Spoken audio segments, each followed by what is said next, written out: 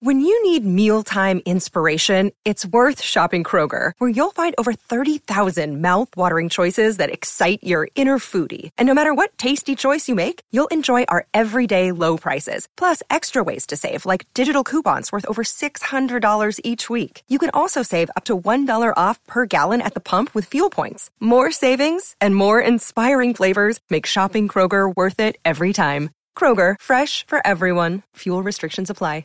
Another day is here, and you're ready for it. What to wear? Check. Breakfast, lunch, and dinner? Check.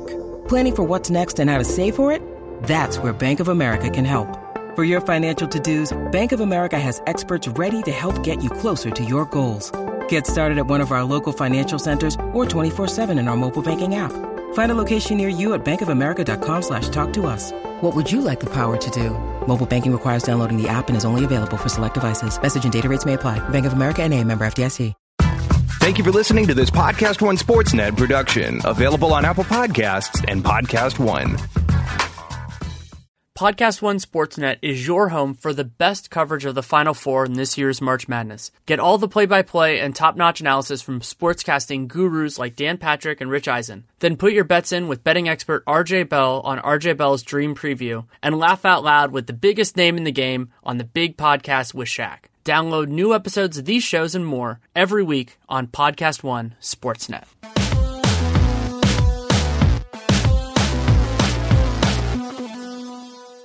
Welcome to Real GM Radio. I am Danny LaRue, your host, and so happy to have you with us for this episode. Very excited to be able to have the time to pull this off with Tim Bontemps of ESPN, who relocated back to the East Coast at a great time for basketball reasons because he is now in the thick of it for this fascinating Eastern Conference playoff push. And this episode is really a status report on the top four teams in the conference and some on the Pacers, of course, as well. The Bucks, the Raptors, the Sixers, and the Celtics. We went in record order with those teams and talked about health, kind of the feel around the organization. And we spent some time talking about the long-term ramifications of the summer. All of these teams have massive uncertainty. Most of them have just stars that are hitting unrestricted free agency that have their own choices to make, but then the teams do as well. So we talked about all that along the way and matchups and what we're looking forward to in the playoffs. And really great episode. Runs a little bit over an hour, and it's brought to you by betonline.ag. Use that Podcast One promo code for a 50% welcome bonus. But also, you can tweet me your BetOnline account number and use the hashtag SportsNetBracket because I was the week 2 winner in our NCAA tournament bracket challenge. So that means I get to give away some free money to people. So that's awesome. You can check that out. CBS Sports HQ, which you can download on your phone or your many of your other devices, smart devices. Really cool new format for content. Yahoo Daily Fantasy. Use a POD25 promo code, whether you go to yahoo.com/dailyfantasy or use the Yahoo Fantasy app, and you get $25 on top of your first deposit. And TrueCar, great place to sell or trade in your car. So I really like this conversation. We got into some interesting topics on how these teams are constructed and where they're going from here. So I hope you really enjoyed it as well. Thank you so much for coming on. Anytime, man. Good to catch up with you. Considering you are now primarily based out on the East Coast, something that I thought you're, especially because you've been traveling, kind of following these teams in this race, where I wanted to start was with a kind of a progress report on how particularly the top 4 teams, though of course the Pacers will come up in the course of that, are kind of feeling going into this. A lot of these teams have high profile injuries / fatigue, and so we might as well start at the top with the Milwaukee Bucks. They have the most numerous injuries, and I mean, they don't have the highest profile ones because we'll talk about Joel Embiid and a couple other guys later, but Mirotic, Malcolm Brogdon, and just a bunch of other kind of like rotation pieces being out. How do you think they're feeling about their, not their standing because they're first in the East, but just where they're kind of situated going into the playoffs, which start a week from Saturday? Well, I haven't been around the Bucks the last couple of days, and I will be at tonight's game. I think this will probably come out Friday, but we're talking Thursday afternoon, so I'll be at the Bucks-Sixers game tonight. And, they're in an interesting spot, Milwaukee, right? Because they had no injuries all season, really. They kind of had this magical season where everything came together. Mike Budenholzer shows up. They signed Brook Lopez. They have a system that really works around Giannis, who I think has become the best player in the world. They've dominated the regular season. They have one of the probably, on paper, you could argue they have probably one of the 10 or 12 best regular seasons of all time from a statistical standpoint, right? But they now have, significant injury to Malcolm Brogdon, significant injury to Nikola Mirotic. They've had Chris Middleton had a groin injury this week. Giannis has sprained his ankle a few times. So now we're less than 2 weeks away from the playoffs. And while the first round should almost certainly be a walkover for them, you don't feel quite as good about where they are compared to where they were, say, a month ago when they were just destroying people and healthy, right? And I think generally around the league, despite the season they've had, I do think there is a healthy amount of skepticism about this team and about how good they're going to be in the playoffs. You have Mike Budenholzer, who, in Atlanta had a lot of really good regular seasons and then did not, fare as well in the postseason. You have Giannis, who is a singular force, but also a guy with a clear weakness with his lack of a consistent jumper, though he's certainly not Ben Simmons, who will be playing tonight, in that regard. That, I think there is some question whether you can exploit that some in the playoffs. And there also is the question of, can guys like Eric Bledsoe and Brook Lopez and, some of these supporting players. I mean, Chris Middleton certainly proved he's a playoff performer last year, but there are questions about whether some of those other guys can step up in the playoffs. So I find it very interesting, the amount of the skepticism around them and kind of where the league is at. It reminds me a lot of the 14-15 Warriors, like a team that kind of popped up out of nowhere, changed coaches, changed systems. And even throughout that run, even after that run, I mean, if you remember Doc Rivers in the summer saying they didn't have to play anybody healthy, right? There was kind of a never-ending doubt about that team until they won. And I do wonder if, we're looking at a situation here 5 years later or 4 years later where, the Bucks find themselves in kind of a similar place. And, I guess we'll see whether they can have a similar run through the postseason or not. It is very rare for a team to come in as a championship contender and be seen as legitimate immediately. Like Miami with LeBron, Wade, and Bosh is really an exception there. And it makes sense that LeBron, Wade, and Bosh would be an exception that proves the rule because those guys were so established. LeBron was the best player in the world at the time. Wade was still great. And Bosh was awesome as well. People were skeptical of even the Boston Celtics. When those guys came together, they hadn't really won much individually, and the team was being constructed on the fly, and then they ended up winning a championship that first season, and the Warriors are a good example as well. And hindsight, I think, blinds us a lot to those sorts of doubts because when they go away, people kind of forget that they happened. But yeah, the Warriors team was absolutely there. They were the number 2 team. They were number 1 in, I think they were number 2 or number 1 in net rating. They were number 1. That's right. In the first year with Kerr, and everyone was like, the offense, it's gimmicky and all that kind of stuff. And then I think what really helped turn that was they got so much better defensively, and that was what was being lost was just their fastball, and they had been good defensively under Mark Jackson, to be sure, but they went to another level when they in those playoffs. And I agree with you, there is that chance with Milwaukee. For me, I'm a little bit more skeptical because their personnel, I think their offense is more prone to droughts than the Warriors are. And then the Warriors, in that time especially, absolutely had those. But Milwaukee, they don't have quite as much shooting. They don't have the same, especially with Brogdon out, they don't have the same type of creation. And then their defense has some of a little bit of Portland Trailblazers in it, in that the shots they're conceding, I think, become higher value shots once you get into better offenses. I'm not criticizing their strategy, especially as a regular season approach, and especially with their personnel. But I worry that conceding, even if you're kind of letting the right one in, and the idea of who's shooting the shots matters, and that's certainly true, that once you face a team like the Raptors or the Warriors, giving up any open threes is a problem. Yeah, well, that's why they struggled against the Celtics, right? The Celtics, it's weird. The top of the East is kind of a game of rock, paper, scissors with these various teams, in my opinion, where each of them is kind of at a significant disadvantage against one of the other ones. Toronto has struggled with Milwaukee, for example. Philly, as we know, really struggles with Boston, right? Boston has, I think, they've won a couple games, but they struggled a lot against Toronto, and it's not a good matchup for them, right? And the Celtics have always had a lot of success against the Bucks when healthy, because they do have shooting at every spot, right? And if you even a guy like Aaron Baines can make a three, right? Even though you don't mind leaving him open. And as we saw in the first round last year, he made a lot of threes against the Bucks, and then against the Sixers too, right? And Al Horford can shoot, and Marcus Morris can shoot, and Marcus Smart can hit enough shots now. Jaylen Brown can shoot. Jason Tatum can shoot. Terry Rozier can shoot. Kyrie can obviously shoot, right? So to your point, almost no matter what lineup they have out there, if you just leave a guy wide open, he's going to be able to knock down a three. And if you're a team that says, we're not going to let anybody get to the rim, and we're going to play, against a jump shooting team in particular, like the Celtics, that can't really get to the rim anyway, that strategy is kind of minimized, because the Celtics, as we saw in the very first game I covered for ESPN, was Celtics Bucks back in November, and it's never got out of my head, because the Celtics, I think, went 24 for 55 in that game from three, right? And they just threw up a billion threes, and, they eked out that game close late, and it was because Marcus Morris and Al Horford went like 10 for 25 from three. And that game is stuck in my head all year, especially now that it looks like the Celtics are going to play the Bucks if they get by their first round matchup anyway in the second round.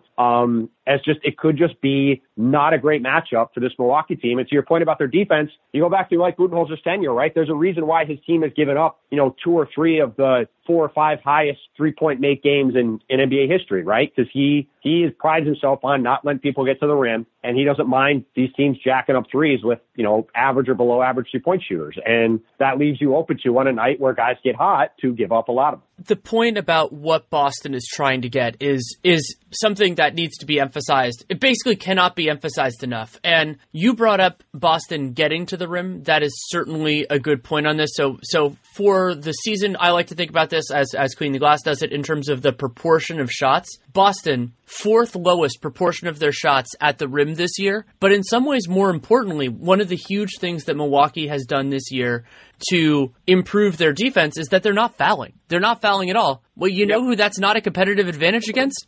The Boston Celtics, who do not get to the free throw line. So I have a piece that's coming out on a very different topic where I talk about something as being a sledgehammer trying to put in a nail. That's kind of what some of Boston's quote unquote, not quote unquote, it's real. Some of their competitive advantages turn into against the Celtics. It's like, yeah, you're great at stopping this thing that the other team doesn't want to do in the first place. And something else, I think Milwaukee's they need to have substantially more wrinkles. I don't remember if it was that game in November or if it was a different one where Boston realized at halftime that Milwaukee was intensely overhelping off the weak side. And so what Boston was doing was they started driving not to score, but driving to draw the help and then immediately, almost robotically, passing it to the space vacated by the help. And then that guy was getting a wide open jump shot. And there are obviously adjustments and counter adjustments and all that kind of stuff over a playoff series, but it served to me as a reminder that if you have shooting and you have good coaching and you have intelligent players, it's a lot easier to find the new path when the primary path gets blocked. Yeah, no question. And look, this has been kind of the one knock on Mike Budenholzer in his career, right? That he comes from the Greg Popovich school. And what is Greg Popovich famous for? Not really watching the other team, right? And basically saying, hey, we are going to go out there and we're going to do our thing, and you aren't going to be able to stop us from doing it, and we're going to out-execute you, and we're going to win, right? And look, that's led to Pop. Pop's won 1 billion games, right? He's won 5 titles. He's been to 6 finals. He's got yet another team to the playoffs somehow without seemingly enough talent to do so, right? So, and you look at Mike Budenholzer's track record, it's a good formula, right? You're going to win a lot of games. He's a very good coach. But when you get into a playoff series and you do have, over the course of 7 games, adjustments back and forth, you need to have more there a lot of the time, right? And that's something that I think a lot of people are curious about. It's something I'm curious about. Can the Bucks make those adjustments necessary during the playoffs to come out on top in the series? And part of it, too, is, and I think you kind of alluded to it before, they have a system that's perfectly built with the guys they have, but the guys they have are not necessarily the most adaptable, right? Like Brook Lopez, a guy I covered for a long time in New Jersey and Brooklyn. I know him very well. He's really done an awesome job for them this year as a floor spacing big who can really protect the rim, right? Because people, I think, forget that Brook Lopez is like the same size as Joel Embiid. He's a gigantic human being, and he's done a good job, learning to be vertical and patrolling the paint. but he also isn't a guy that can really get out on the perimeter, right? And if you have spacing guys who can, get him moving around like that could put him in trouble. They have a lot of guys that are like good at certain things, but not necessarily versatile or enough to move around and do other stuff outside of obviously having the ultimate Swiss Army knife in Giannis. And I do wonder, like you said, when you get into a playoff series like that, do they have the ability to adjust enough to come out on top if they're playing a Toronto or a Boston, a team that can do a lot of different things, right? It can play a lot of different ways. The Bucks seem like they can kind of play one way, and that's kind of what they're going to do. And they've been, incredibly efficient at it this year at both ends of the court. But it's what makes them such an interesting question for me to ponder going into the playoffs is how good they are and how good they're going to be. Because again, if you go back to the numbers say this is an all-time great team, and they should be the overwhelming favorite to not only get to the finals, but like really push Golden State in the finals, right? And there's just a lot of hesitation about that from a lot of smart people. And it does lead to what I think is going to be, a really, really interesting playoffs for them to see just how far they can go and how many of those people they can either prove right or wrong. A couple of different things that are worth unpacking there. One of them, I like that you brought up Popovich, Budenholzer, obviously from that tree and was a part of many of those Spurs teams, is that San Antonio, especially in the current vintage, they've been incredibly impressive in the regular season, outperforming their talent level. But even if you dig back pretty far, there are notable exceptions, including some of the championships they've won. But generally speaking, from when I think about it more anecdotally, though I think I have a pretty good memory of this, I would say San Antonio teams have underperformed relative to expectations more than they have outperformed expectations, especially in the late career and post-Tim Duncan part, because Tim Duncan is unbelievable and gave them a defensive edge that a lot of their teams couldn't touch. And I think part of that, you could go back to that series that they blew against the Oklahoma City Thunder. Like, I'm thinking more of the one that I think it was that 2012? Like, where they won the first two games, then lost the last four, and yes, they looked unstoppable, and then OKC adjusted, and they had all these physical strengths, and so Popovich teams, they haven't really had that adjustment. Now, some of that is that he's maximized unusual personnel, and that there's not as much you can do, and those Spurs teams have been predicated on bench depth, and that doesn't matter as much in the playoffs because teams are playing their best players more often, so that competitive advantage dissipates, and the Bucks are constructed in a different way. But then the other part that, and this is not a Budenholzer is necessarily bad at it thing, it's an I'm not sure thing, is whether he will play his best players enough and in the right configuration. So he trusts Ersan Ilyasova, for example, more than I do. And it's not that the Bucks have a ton of options, especially if they wanted to theoretically go to Giannis at center, let's say against the Celtics or against the Warriors. Brook Lopez is just not as big of a positive as he is against other teams. They don't really have, unless everybody's healthy and, if Brogdon comes back and he's fine and Mirotic comes back and he's fine, they don't have a lot of options in terms of that Giannis at center lineup. And it's also not something we've seen that much this season. Yeah. It's one of those things. Are they saving it for the playoffs, or is it something Giannis doesn't want to do? Do they not feel confident in it, right? It's something you would think we're going to see more of, but, it remains to be seen if we will. And, again, this is part of the thing. Like Milwaukee, and it's interesting to compare and contrast Milwaukee and Toronto, right? Like Milwaukee has really drilled in on the same stuff, day after day after day, right? They played the same way. They played the same system. They've really turned themselves into a hyper-efficient machine at what they do. Meanwhile, look at Toronto, right? Like Toronto last night, they played Brooklyn. I'm at the game. Toronto plays okay, not great. They win by 10 or 12. They cruise to a win. They have a lineup at the end of the game where Danny Green and Marc Gasol are on the bench, and I think Fred VanVleet and Serge Ibaka are on the court, right? They have spent all season going back to August, really, or July, really ever since the day Nick Nurse took over the job. They have spent every single day preparing for the playoffs. And not just, and like you could say, well, every team's doing that, Tim, right? Well, that's true. But like the Raptors in particular have had their entire season geared around finally breaking through in the playoffs in a way they haven't before. That goes for the way they manage Kawhi Leonard to make sure he's healthy. The way they manage Kyle Lowry. And anytime he's had an ankle issue, sit him down and give him some rest or his back, give him time to make sure he's right. They have tinkered with lineups all season. Flipping back and forth between first Jonas Valanciunas and Serge Ibaka, now Marc Gasol and Serge Ibaka, to make sure they are as versatile as possible for the playoffs. They've tried different combinations. They've experimented with different rotations.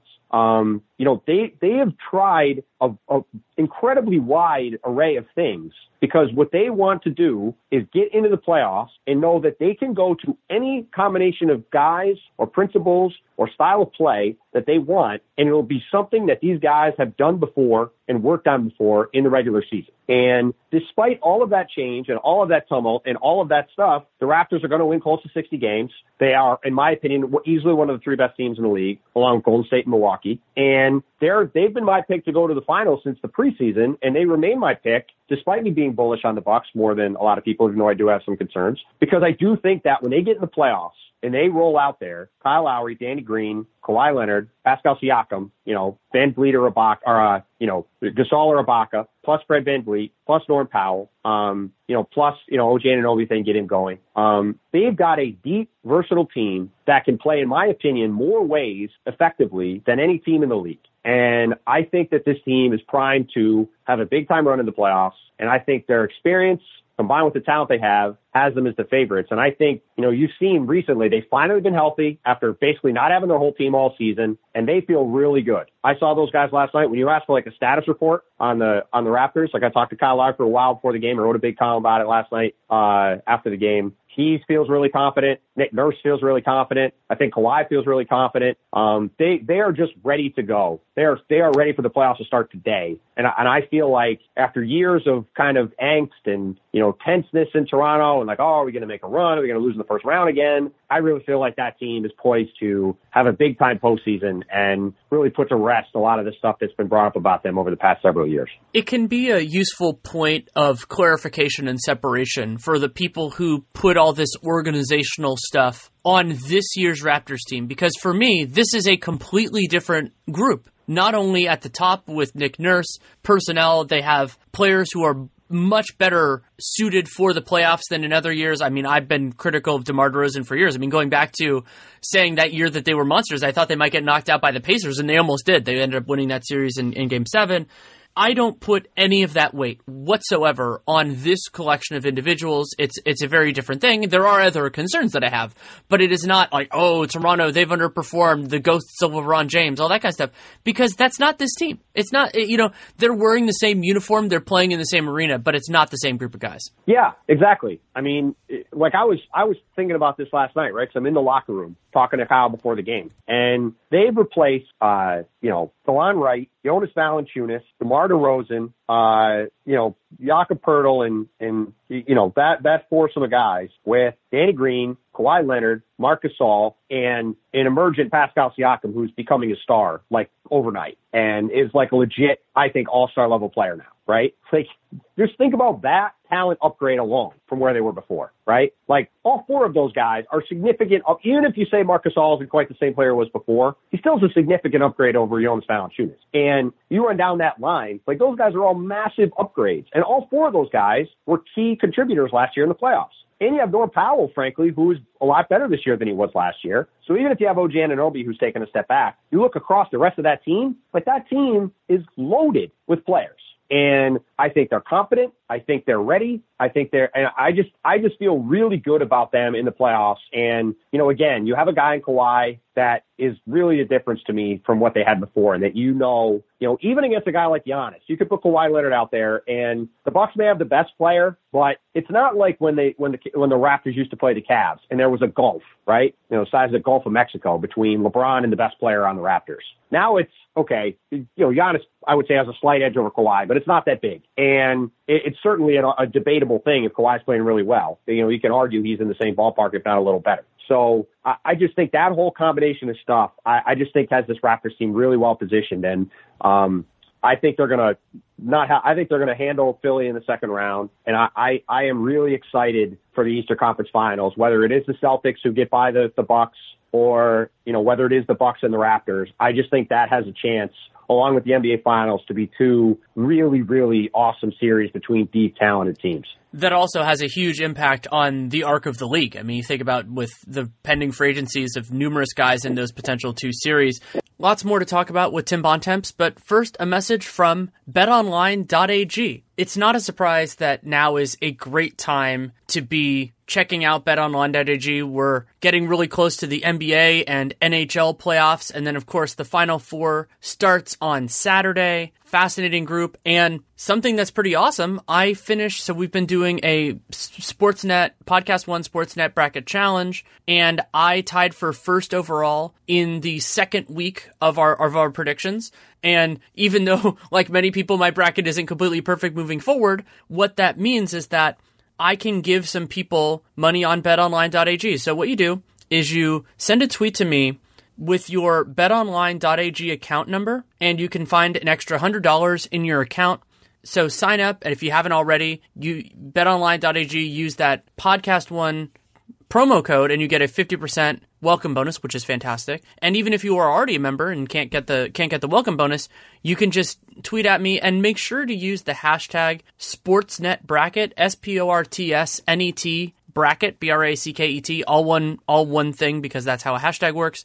And we're going to pick a random assortment of the people who do that with their account number and that hashtag, and they're going to get $100 in their account, which is pretty awesome. So you can use that for whatever you want, and there's so much going on in the world of sports right now, and they have some really fun stuff with futures. If you have an idea of who you think is going to win the championship or win the MVP, things like that, you can do that as well. I was actually looking through those odds the other day and having some fun with it. So definitely check out betonline.ag, use that Podcast One promo code for a 50% welcome bonus, and tweet at me using the hashtag SportsNetBracket, and you could find $100 in your betonline.ag account. I also want to tell you about CBS Sports HQ. As you know, we are in the heart of one of the greatest sport events on the calendar, March Madness. And the best place to stay on top of all NCAA tournament coverage is CBS Sports HQ. What is CBS Sports HQ?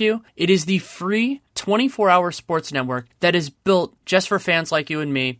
And that's because, especially for listeners of Real Jam Radio, you don't get any of the hot takes, fake debates, like other sports networks, just what matters. Nonstop highlights, news and analysis, and since it's 24 hours a day, it doesn't matter when you tune in. You can get that great substance whenever. And if you enjoy playing fantasy or placing some bets, their experts are always dishing out picks to help you win. So check out CBS Sports HQ. It is always on and always free. No need to pay a subscription fee or have an expensive cable package. You just download the CBS Sports app on your phone, Fire TV, Roku, or Apple TV to start watching today. Something else I wanted to mention that has really affected the Raptors this year in such a fascinating way is when they traded for Kawhi, my thought was, oh man, this team is like they can go to these lineups, especially because they got Danny Green in the deal. They can go to all these lineups with Kawhi at power forward, and they have Serge Ibaka at center. They can go new age and all that. They haven't gone to it that much. It's Cleaning the Glasses metric has it at 483 possessions with Kawhi at power forward, and they've been amazing. They have a plus 18 net rating in that group, but a big part of the reason why they haven't is because Pascal Siakam. Like they don't the whole idea of Kawhi at the 4 was so that you could have all this floor spacing and dynamics and have a really good defensive mobile group. Siakam brings a lot of what theoretically, let's say, OG or Norm Powell, or if they wanted to go smaller with Fred VanVleet, brings to the table. And even then, they haven't gone to that. They haven't gone to that much. They've still played Kawhi at the 4 more than twice as much as Milwaukee has played Giannis at the 5, which has basically not happened this year. Yeah, I mean, look, Pascal Siakam has exploded onto the scene, right? Like a lot of people were bullish on Pascal, right? Coming into the year. A lot of people like, hey, this guy could be really good, but like he has taken a huge step. I mean, last night he has 28, 10, and 5. The Nets decide they're not going to guard him. What does he do? He knocks down a few threes, right? He can get to the rim on just about anybody. He's a really good passer. He's a versatile defender, can guard every spot. And there's a reason he's been compared to Draymond Green, right? Like that, he could turn into that kind of a talent for them. And he's kind of doing it already. And to your point, like, you don't need to play Kawhi at the 4 when you can play Pascal at the 4, who can guard 1 through 4 or 5, right? And if you want him to take the best player, and that's the other thing about the Raptors too. Like, just think about the idea that when they're in a high leverage situation, you can roll out there Kyle Lowry, Danny Green, Kawhi Leonard, and Pascal Siakam. Like, that is an unbelievable defensive combination. If you even just want to go 2 through 4, I mean, Danny Green, Kawhi, and Pascal is right up there with, Clay, Kevin, and Draymond in terms of like what that group can do from a versatility standpoint, from a getting into guys standpoint, from a length and athleticism standpoint. Obviously, like Durant during the regular season has been coasting, right? But like when those guys ramp it up, they can really guard. And the Raptors can really guard. And they can switch. They can play any scheme. I mean, they just, to me, are the complete package. And I think, Nick Nurse told me last night, he described their season as a non-Rocky season, and they haven't been up or down about anything. And as somebody who's been around them a lot this year, I think that's a fair and accurate way to look at it, right? Like they have literally spent the last 8 months doing everything they can to prepare for the next 2. And I just feel like when they get there, they're going to be as ready to go for the playoffs as any team in the league, even more than, say, Golden State, which has done it a million times and is really just coasting, because they haven't really been coasting. They just have been using, Kawhi has called it the regular season 82 practice games. And I think that's kind of the perfect way to sum up the way the Raptors have approached this season. It's been incredibly professional, and despite the injuries, despite guys in and out of the lineup, they have used this time to be as well-rounded and prepared as they possibly can for any situation when the playoffs come around. Yeah, it is really impressive. And one of the few wrinkles that Toronto hasn't gone to as much, but I fully expect it to be a possibility in the playoffs, is Kawhi at the 4 and Siakam at the 5. They don't have a perfect fifth Beatle in that alignment right now. I mean, OG's disappointed this year. Powell and Van Vliet are both imperfect. They actually used DeLon Wright there a little bit before, but obviously they can't now. That's something that's really interesting to me, like moving forward, is another one. But something else that I think Toronto's done that has just lingered with me a little bit is some of the experimentation they've done with the zone. And it's not perfect against everybody, but I really like that when I've seen Toronto go to it. First of all, they put Pascal Siakam at the top, and I love that. I think most teams, they go to kind of like a more basic thing of, just put guys in their kind of normal spot. It's like the old Kevin Garnett at the top of the 1-3-1 in Minnesota with Flip way back in the day. Exactly. Yep. And Toronto, I always like it when a team tries something different, not because they failed at the first thing. And because to me that shows intellectual curiosity, that shows a willingness to see what else is out there. And I really like that about Nick Nurse. Like, Nick Nurse is not going to win Coach of the Year, and I don't think he deserves to be in the top group there. But remember that Coach of the Year is not best coach. And I'm not saying Nick Nurse is the best coach in the league, but what you're seeing from him compared to some of the other coaches around the league is a lot of really interesting process and decision-making and big picture stuff, which you don't usually see from someone who is in their first year at the head job at an NBA level.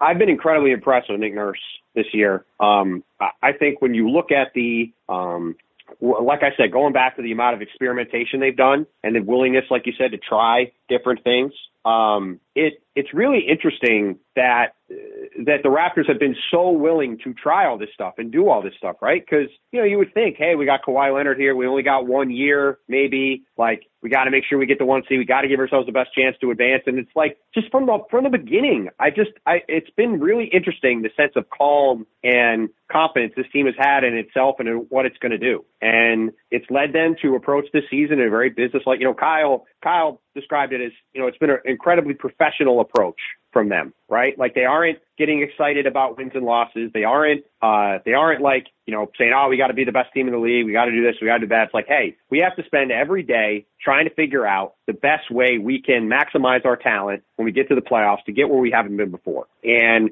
like you said, I think that's an incredibly impressive thing from a guy who's never been a head coach in the NBA before, though he has been a head coach all over the place, to take that approach. And I do think, one thing that I think, has kind of been under talked about with that is, and I think this goes for Dave Yeager. I think it goes for Quinn Snyder.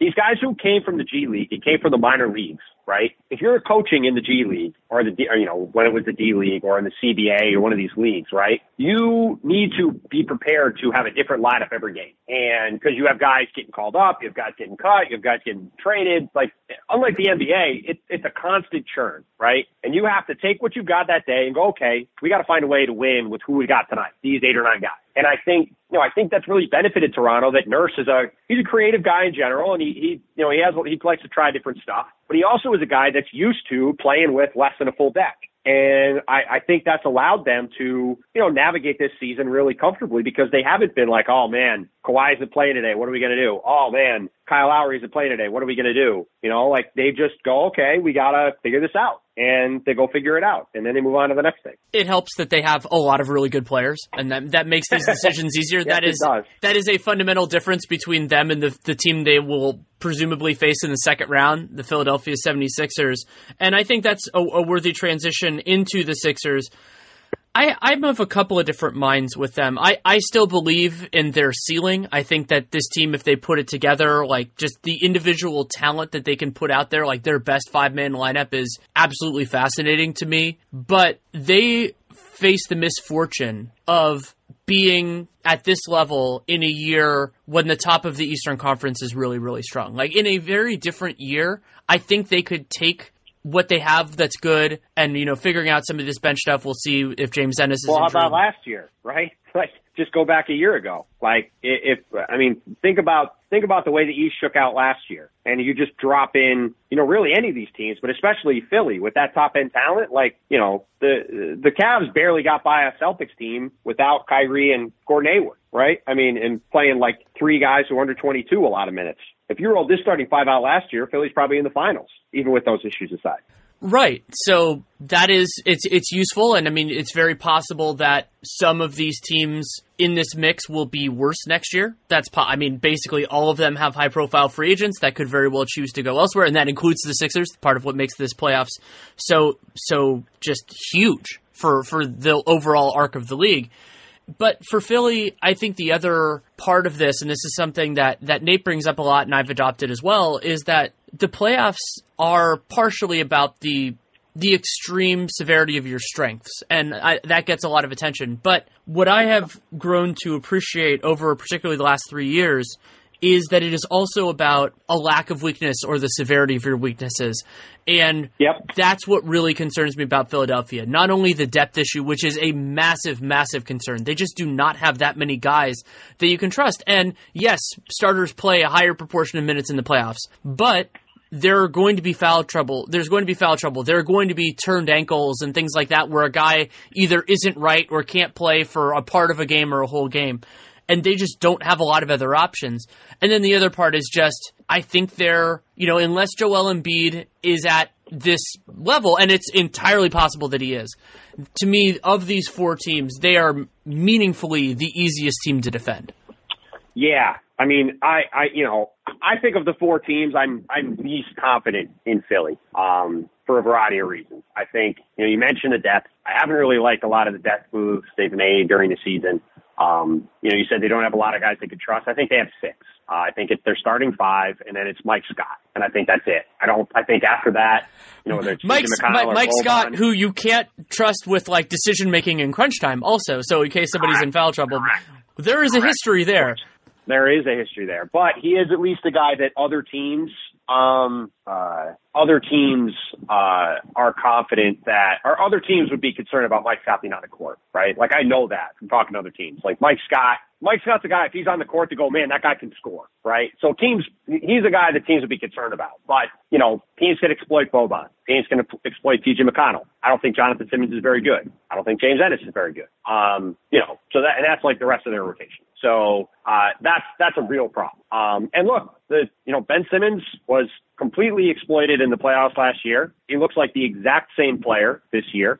He hasn't really, I don't know if you disagree. I don't think he really added anything new to his game. He's a really good player. but I don't know if he can't ever shoot more than this. I don't know how much better he can actually get. Though he could be in a team that fits his style better, but he's not on that team. He's on the Sixers, who have Joel Embiid, who's kind of an awkward fit with him. When they have Jimmy Butler, Ben, and Joel on the court at the same time, they don't have a lot of shooting, even with two excellent shooters out there, Tobias and JJ Redick. Their starting lineup has only played 10 games together all season, which is crazy when you think about it, right? Like, you're going into the playoffs with this starting five that essentially has not played on the court at all together. But it's okay. They're all plug and play guys that won't need to adjust to playing with each other.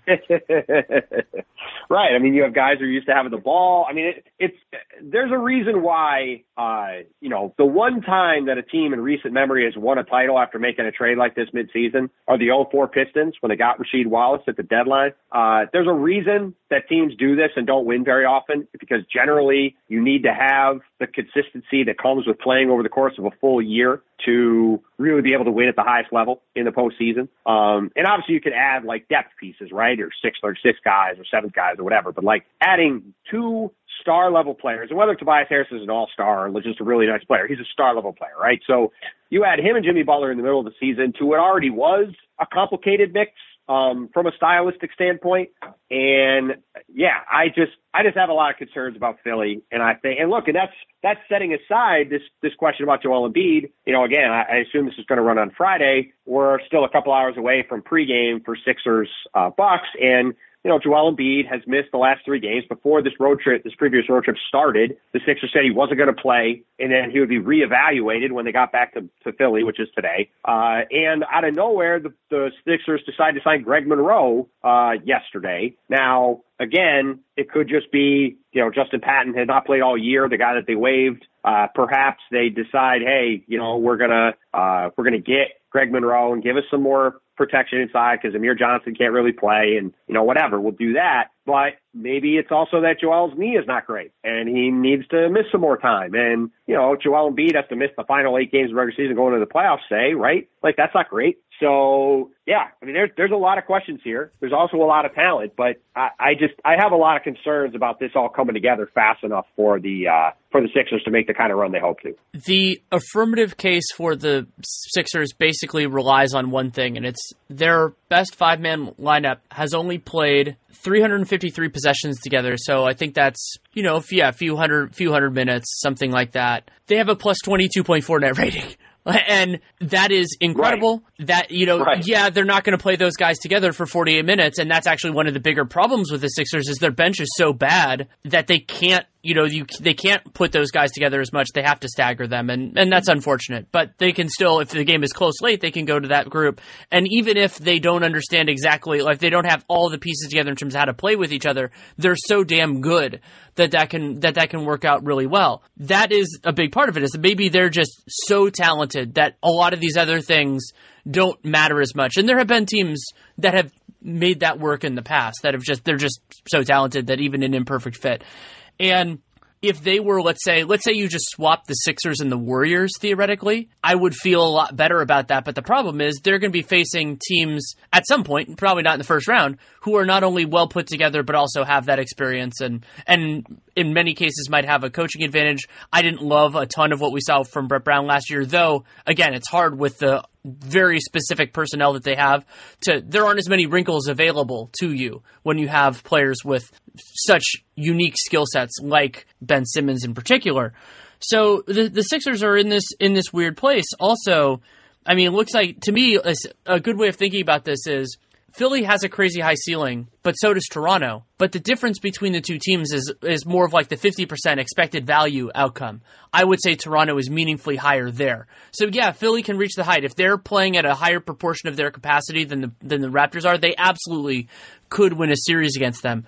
But I think that's the way they're going to have to win, because if it's even, unless it's like in that top echelon that Philly really finds it, Toronto has a huge advantage. Yeah, and look, like the one thing that, to go back real quick, I think part of the reason that the Raptors haven't played a ton of Pascal Siakam at the 5 is that unlike Draymond Green, Pascal isn't quite big enough, I don't think, to guard a lot of 5s, right? Whereas right. Draymond is a tree trunk. He can guard a Marc Gasol or a Joel Embiid for a while, and it's not going to kill you. I mean, Pascal's just not that big, right? But that being said, the reason I bring that up is the one thing that the Sixers really had success with against the Raptors this year was bullying them inside with Joel Embiid, right? Well, part of that was because a couple of the times they played was when Jonas Valanciunas was out with his fractured thumb after, ironically, it got broken when he got hit by Draymond Green in the game that the Warriors lost by 1 million points to the Raptors in Oakland, right? Well, now you have Marc Gasol on the court for Toronto, a guy who has historically defended Joel Embiid very well and is one of the best post defenders in the league. And now one of the weapons that you have if you're Philly, you go really confident about, say, hey, we can throw the ball into the big fella and he can really take these guys apart inside. Well, now you really can't do that either, right? Because Marc Gasol is about as good of a guy as you could have in there to guard a guy like Joel Embiid. So, yeah, I mean, like you said, their ceiling is very high if everything works out right, but it needs so many things have to work out right for it to come out that way that I just don't expect it to happen. And to your point about Brett Brown, I feel bad for Brett Brown because I think he just has been put in an impossible spot because they have so much talent in that starting lineup that you just look at it and you go, oh man, like they got to make that work. Like how could it not with 5 great players like that, right? But they are such an awkward fit in so many ways that it's just so hard to make that team work the way it should. And he's had really no time to do it. So I really sympathize with the position he's in because I think that's just an incredibly difficult job to make that group work and work the way it's supposed to. And I'm not sure anybody could do a better job than Brett has. And I just think he takes a lot of criticism for not being able to solve problems that I'm not really sure are fixable. Plenty more to talk about with Tim Bontemps, but a message from Yahoo Daily Fantasy. Yahoo Daily Fantasy is going big this year. Still plenty of time to get in on NBA action. Baseball has already started and golf is in full swing, so it is a perfect time to start playing Yahoo Daily Fantasy. If you've never played Daily Fantasy before, Yahoo has you covered. Unlike the other sites that let users enter 150 different lineups in their biggest contest, Yahoo has a 10 entry maximum. That means better chances for you to win in the big contests. Something that I really like is that they have a quick match feature. And so that's particularly great for beginners, a group that includes me, and it will match you with an opponent for a head-to-head contest that is at your skill level. So you don't need to worry about getting taken advantage of by experienced players, and you can do one quick match contest. They have a lot of different money ranges, $1, $2, $5, $10, and $25 per slate, and there's no management fee. So that means if you play head-to-head and you put up $10 and you win, you get 20. You don't have to worry about anything else getting taken out. So if you want to check it out, go to yahoo.com/dailyfantasy or download the Yahoo Fantasy app, and you get $25 in free play when you make your first deposit using the promo code POD25, POD25. The 25 represents the $25. You don't need to wait on the bonus. You can use it immediately to enter a contest, and the minimum deposit is only $5. So go to yahoo.com/dailyfantasy or download the Yahoo Fantasy app and use the promo code POD25. Also have a message from TrueCar. 60 seconds. That is exactly how long this commercial lasts. You know what else you can do in about a minute? Get an offer for your car with TrueCar. That's right. In the amount of time it takes to floss your teeth, pet your dog, do a few sit-ups, or just listen to my voice, you can get a true cash offer. Best of all, you can do it from your smartphone or home. Just go to TrueCar and simply enter your license plate number and watch how your car's details pop up. Answer a few questions and you will get an accurate true cash offer from a local TrueCar certified dealer. It is that easy. After that, you can bring your car in, and they will check it out with you together. You can ask questions and get the answers you need so there are no surprises. Then, simply leave with your check or trade in your car for a new ride. So, when you are ready to experience a better way to sell or trade in your car, check out TrueCar today. I'm going to put you on the spot with a question that I just thought of, but I'm now processing it myself, which is this. So you take the let's say the 4 guys, because Redick is a pending free agent and all that other kind of stuff. Let's say theoretically that the Sixers have the option of keeping 2 and then moving the other 2 for fair market value or letting them go in free agency, however you want to interpret that. Which 2 would you want to keep moving forward? Just start the beginning of that again. So basically, the Sixers. Let's say Tobias, Jimmy Butler, Ben Simmons, Joel Embiid. You get to keep 2, but then the other 2. It's not that you just dump them for nothing. It's that you get to move them for fair value, should that be available. It's like you're not giving Ben Simmons to Phoenix, you're trading him for whatever the best offer you could get is. Like how? Yeah, it's so weird because this kind team. It's a weird question because two of the guys are free agents. Yeah, right? that's true. And so, I mean, look, I think essentially what you're asking when you ask that question is, would it make sense for Philly to trade Ben Simmons? Really? Yeah, right? pretty much. Like that's really the question. And I think you can make an argument that they should, right? Like I said before, Ben is a really talented player, but if his shooting doesn't get better, I don't really know how impactful he can be at the highest level because you just can't guard him, or you don't have to guard him. And, like when Toronto, for example, puts Kawhi on him and he gets really up in him and does guard him, well, he commits like 8 or 9 turnovers every time they play, right? So, I mean, look, he's an incredible talent. He's a great player, but I do wonder if you could trade him and you could get a lot back for him. Like, is that the right move to make? I would think long and hard about it. Now, I also wouldn't be in a rush to do it, but, yeah, like people have said, like, oh, he could be Giannis on another team, right, that's built around him in that kind of a way. I just fundamentally disagree. I don't think Ben isn't as big as him. He's not as impactful defensively as him. Giannis can at least make a three, right? Like, Markelle Fultz has made more threes than Ben Simmons has. Markelle Fultz has attempted more threes than Ben Simmons has, who hasn't made a single one in his career, and I think he's attempted like 10, right? So, I mean, it's just such a fundamental flaw. Like, I think you're the one who said that it's like a Monet painting with a, like, blotch in the corner that you just can't take your eye off of, right? And, I think if you said, like, hey, we're going to re-sign Tobias and re-sign Jimmy and re-sign JJ, and we're going to turn around and we're going to trade Ben Simmons for a bunch of depth pieces, right? I think you could justify that, if you wanted to. But, I also am not sure that the Sixers either can or should make that kind of move, given what they've already said they plan on investing, what they have invested in the Ben and Joel partnership so far. It's also distinctly possible that they just never get back somebody as good as Ben Simmons, and even an imperfect fit of two amazing players is better than a better fit of inferior players. I mean, I think that's a fair way of putting it. The other element here is that Joel Embiid's knee, like if that becomes a bigger thing, if maybe he's not. He's been amazing this year. He's going to be my first team All-NBA center.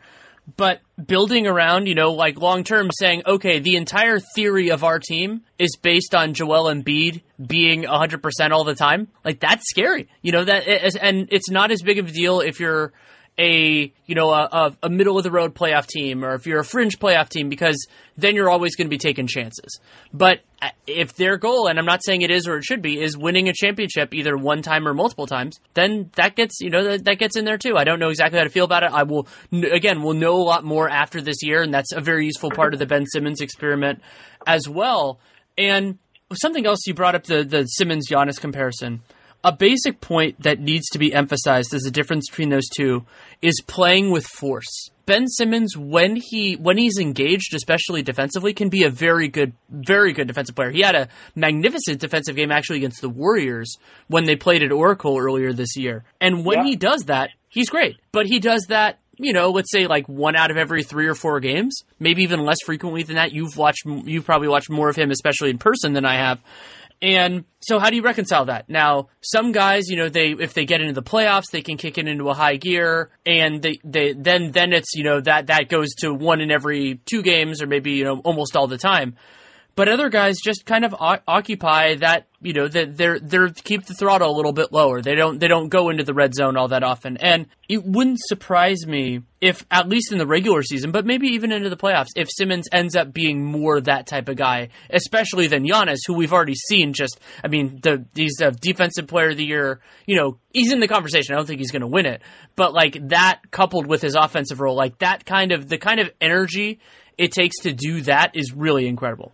Yeah, it's very true. It's very true. And it's why I think Giannis, to me, is the MVP, because he's been such a dominant two-way force. I mean, you can make an argument for him for both MVP and Defensive Player of the Year, which, for as great as James Harden has been, you obviously can't do that for him.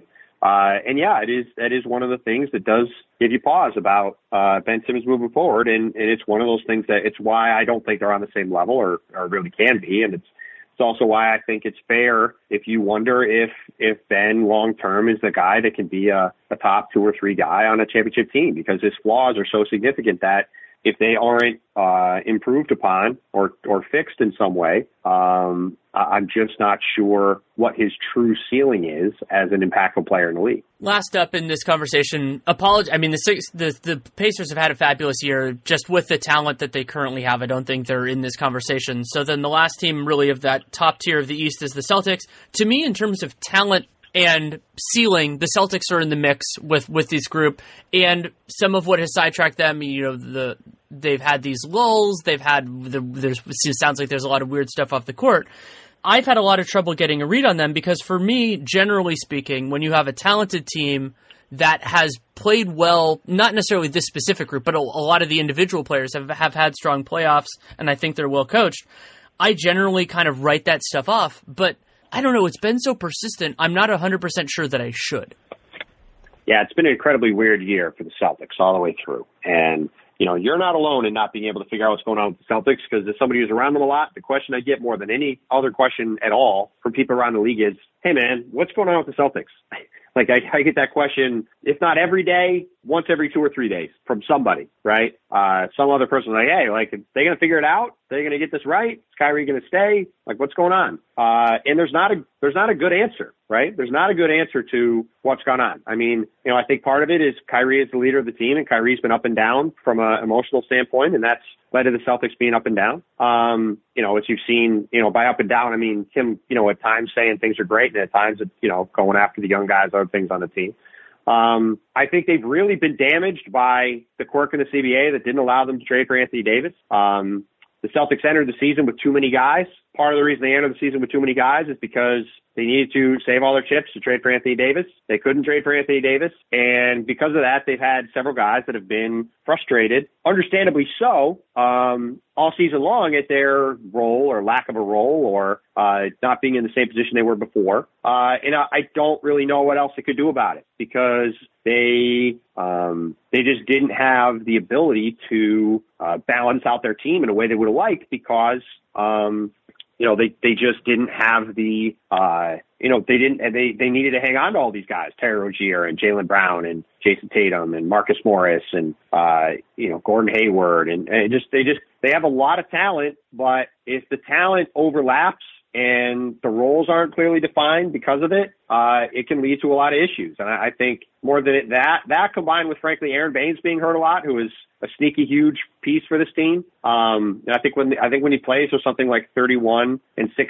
and when he doesn't play, I think they're 16-14. I know those numbers aren't exact; those don't add up to. Well, they might be right. It's right around there. So when he plays, he's a big piece of them. He's missed, I think, 25, 30 games. So it's a lot of stuff that's added together, but there's a reason people around the league are not quite ready, just like people are ready to, are skeptical about the Bucks, kind of from we haven't seen them do it yet. People saw what the Celtics did last year. They know Kyrie Irving's on the team. They have Al Horford. They have a lot of depth. They have a lot of talent. And so because of that, people around the league are kind of equally wary to officially write off the Celtics, even if everything that's happened would lead you to believe that this team does not have what it takes to make a serious, finals type run like they were supposed to. Something I want to keep track of is that Boston has been very good defensively. I mean, they've been elite offensively with Kyrie, Marcus Smart, Tatum, and Horford on the floor. Really, no matter who the fifth guy was, they've actually, the worst of their offensive groups has been with Marcus Morris. I think some of that's just also because it's a bigger sample, so then some of the other ones can be a little bit aberrational. But if I think their defensive ceiling is plenty high. It might not be as high as like Toronto or something, but they can score a lot, and I think they can score on most teams, and I think that's a big problem too, is that if that they'll have some lulls, because absolutely, but I think that if they can defend well enough to keep a game close, they have guys that can score, then they can execute, they often have some of the best out of bounds plays in the league, and so I'm really interested in kind of what they can sort out and what they can figure out during this, because I'm a believer in their potential. Yeah, and so do a lot of other people, and that's what makes them such a difficult team to read, because really everything that's happened over the first 78 games should lead you to believe this team has no chance of making the finals, right? For all the things we said about Milwaukee and Toronto, about the way they've handled this season, the Celtics have been the opposite. Yet nobody's quite ready to jump off the ship because they do have an awful lot of talent, a lot of it proven in the playoffs. And if they do lock in and do play the way they're capable of, they are capable of beating anybody in the East. And that's what makes it tricky. And we'll find out in the second round. This really has drawn about as well as it could have. They would have probably loved to get Philly, but, they're getting an Indiana team without Victor Oladipo. If they had Victor Oladipo, maybe they trade for Mike Conley, right? You never know, back in February, but I think they kind of smartly kept their powder dry at that point when they didn't have, Victor anymore. And, that's a series that Boston should win. If they can get home court tomorrow, I think that'd be a significant step towards them, being sure they can get past the first round. And then they get Milwaukee, which is, as we talked about at the top, a really good matchup for them, right? So, if Philly somehow gets by Toronto, that's another team they've had a lot of success against. So, it has drawn pretty well for the Celtics. But again, this is a team that struggled to win on the road in the playoffs in the past. Can they do it this year? They're going to have to if they want to advance, maybe out all three rounds, but at least out of the last two. And they need to get past some of the inconsistencies that have dogged them all year and have people wondering if they are ever going to reach the potential everyone thought they had. The last thing I want to ask you, this is something that I've been grappling with, and you have, first of all, you have different instincts, but you're also closer with these teams than I am, is I've brought up numerous times in this podcast about how these teams and then other teams in the East, including the Indiana Pacers, who basically, like, their entire team other than Oladipo and Turner and Sabonis are free agents this year, and Brooklyn has a bunch of uncertainty, Orlando, like all these teams do. So my question is not about, I think the way that I want to frame this is, which decisions, and that can be both a team recommitting to a player, so like Philly with Jimmy Butler, or a player recommitting to a team like Kawhi, do you think are most dependent on what happens over the next 2 months? I think you can make an argument that all of them are, right? Like, I think for Kyrie Irving and Al Horford, I think what happens over the next 2 months could really mean a lot. I think for Kawhi Leonard, what happens over the next 2 months could really mean a lot. I think for, the Sixers and Jimmy Butler and Tobias Harris, what happens over the next 2 months could mean a lot. I think even for Giannis Antetokounmpo, right? Like, I know he's not a free agent this summer, but if the Bucks win a title this year, right? I think the chance of him staying in Milwaukee and taking the DPE in a year go up pretty exponentially, right? Which would have a pretty massive impact on the league. Just whatever his decision is, right? Whether he stays or goes.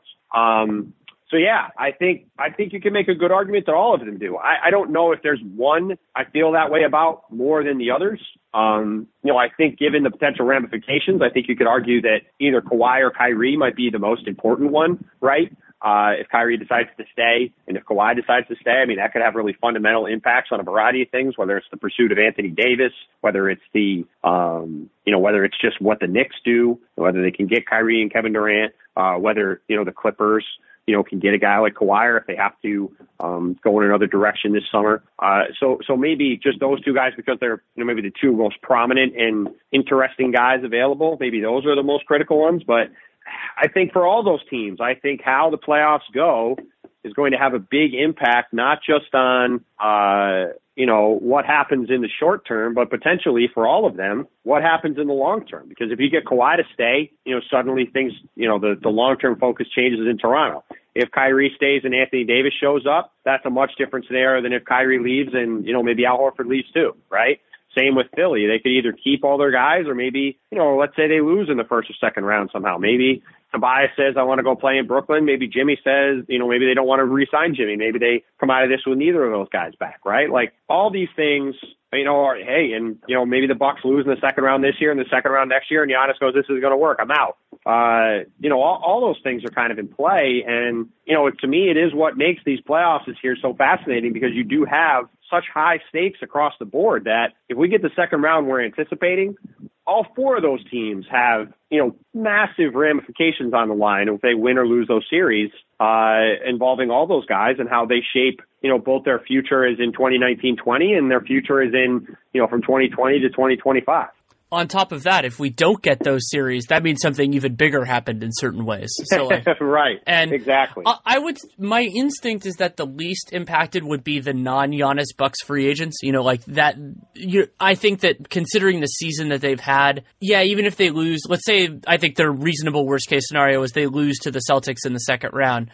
you still re-sign their goal Chris. is to keep their stated goal is to keep their core together. Yeah, like they're going to keep Chris Middleton. That's what Giannis wants, right? That's what Giannis wants, and that's what they're going to do. Yeah, and you have to maximize your window with Giannis no matter what. Like you might screw up your cap for a couple years after that. It's very different to do that when you have the best regular season team in the league and would be for next year, as opposed to, let's say, like Charlotte or a lot of these other teams that have spent money on guys that are more support players than stars.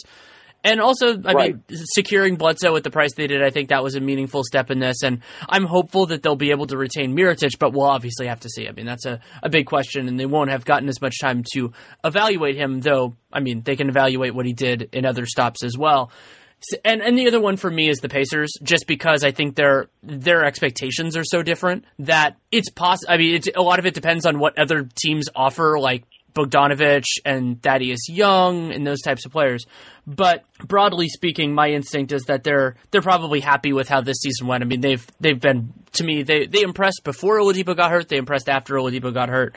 And there is a real risk if you have to give Bogdanovic and Thaddeus Young years that you're going to commit to a team that just, that if you're fine like hosting a playoff series and maybe winning a series or two every year, kind of like where the Wizards pretty much ended up. Like if you're fine with that, then by all means, they could have that team for another few years. But if they want to be more than that, then they're going to have to take a bolder direction. But I'm not sure that they do, and I'm not sure that Indiana, I guess trading for Conley would probably be their path to something bigger, but it's hard for a team that is both not a free agent destination and also not particularly asset rich to get to that next level, especially if the East stays strong like it has been this year. Well, and also one that's not necessarily having the deep enough pockets to, not only pay the tax, but even get that close to it necessarily, right? I mean, that's another factor too. And also, I mean, look, with Victor Oladipo, with the injury situation that he has right now, it also makes it tough for them to really go all in, right? Because,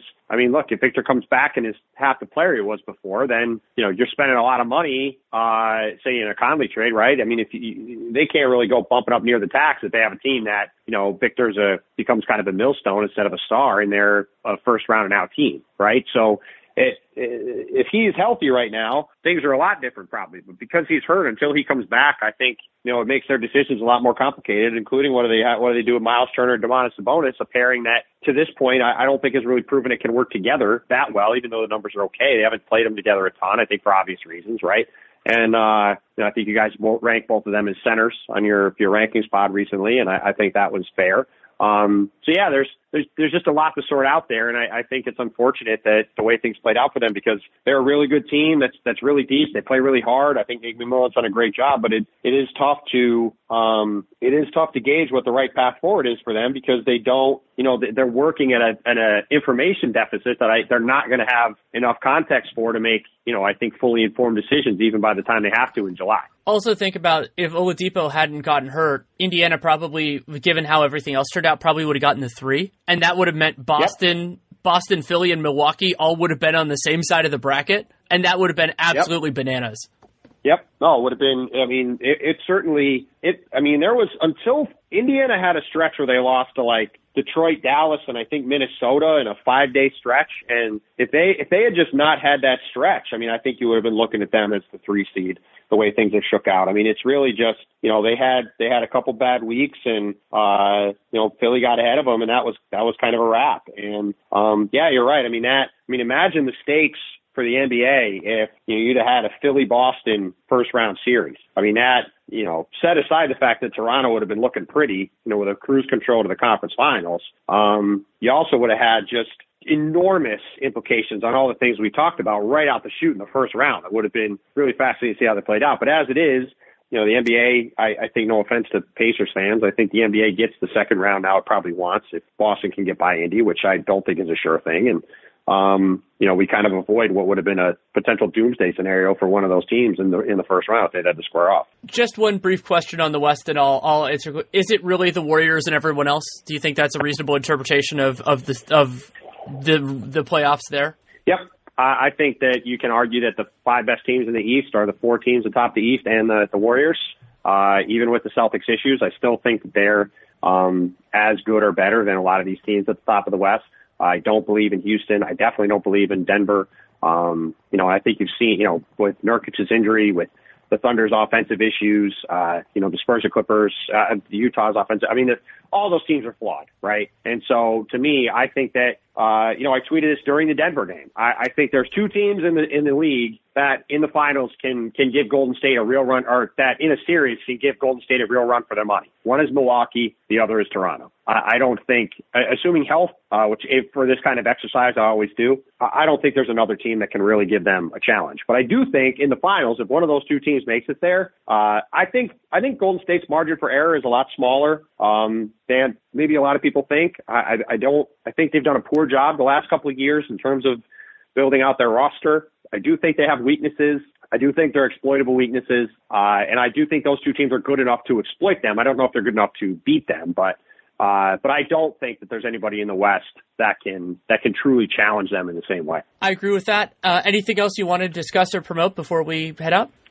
No, I don't think so. You follow my work on Twitter. You can find everything on ESPN. I'm sure I'll have to be on TV plenty over the next couple months as we get into the playoffs. I'll be with the Celtics, the league's most confounding team, until they lose. I'll also be bouncing around the East a little bit. So, just really excited for these playoffs to start. I think, this is the best Eastern Conference playoffs in, I don't know how long, maybe 2 decades, maybe going back to like the 90s with the Bulls, in terms of just the depth across the conference. I think with these 4 teams, I think it's going to be a lot of fun, and I'm really excited after months of waiting for it to see how it all shakes out. It's going to be awesome. I'm super excited for it. And the first round might be a little bit less interesting, but after that, we're going to get huge implications basically every single night. And I couldn't be more excited.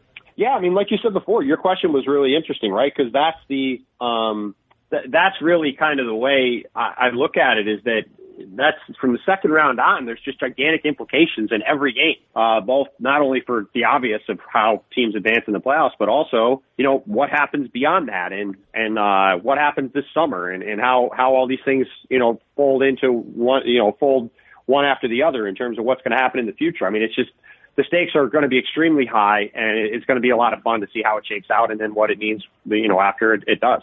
Thanks so much for taking the time. Anytime, man. I'll talk to you soon. Thanks again to Tim Bontemps for taking the time to come on. You can read him and often see him on and at ESPN, and you can follow him on Twitter at Tim Bontemps, TIMBONTEMPS. We've been talking about doing this podcast for a few weeks now, and I thought it was a really good exercise that ended up being pushed back a little bit to do it right before the playoffs because the injury status of guys like Joel Embiid and what's going on with the Bucks is really important, and those are still evolving situations that we hope everybody's back and healthy for the playoffs. I have a couple ideas, have one really interesting one for next week's show. My general concept for Real Jam Radio is for it to not be as much about the granular day-to-day stuff because I do Dunked On with Nate, and we're also going to be doing the NBA cast a lot of days, so that'll be, my insights on each game are going to be very available, and I'll probably do writing as well. So instead, I'm thinking about using Real Jam Radio for big picture stuff, big conversations instead, because I don't really want to duplicate. That's no fun for me, that's no fun for you, and I make the assumption, correct or otherwise, that a lot of people who listen to this listen to my other content. So if you strongly disagree with that, that's a great reason to reach out. Feedback, good, bad, or indifferent, always appreciated. DanielLaRue@gmail.com.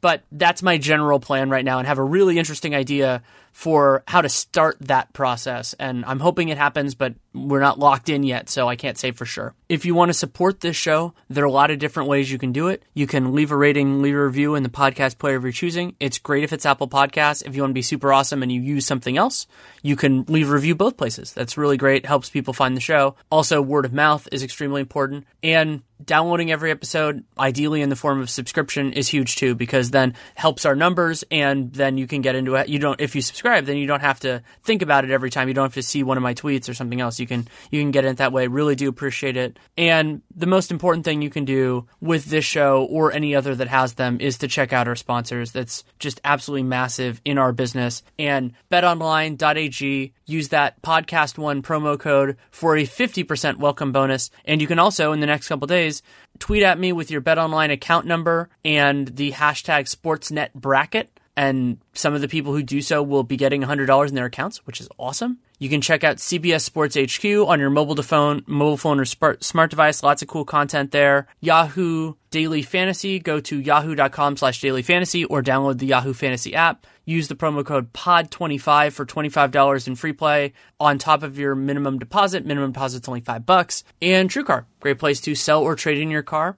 And I'm really excited for where I'm going to go with Real Jam Radio. I have a couple of cool ideas and thinking of it as a complement to all of my other work. Not only has it made it more intellectually stimulating for me, but I think that will lead to a better listener experience. And I'll do some off-season preview stuff as well because that's important to me. But I'm guessing that will be more in the later stage, especially because the lottery hasn't happened yet, and that's going to have some big ripple effects this year. So that's enough rambling. Thank you so much for listening. Take care and make it a great day.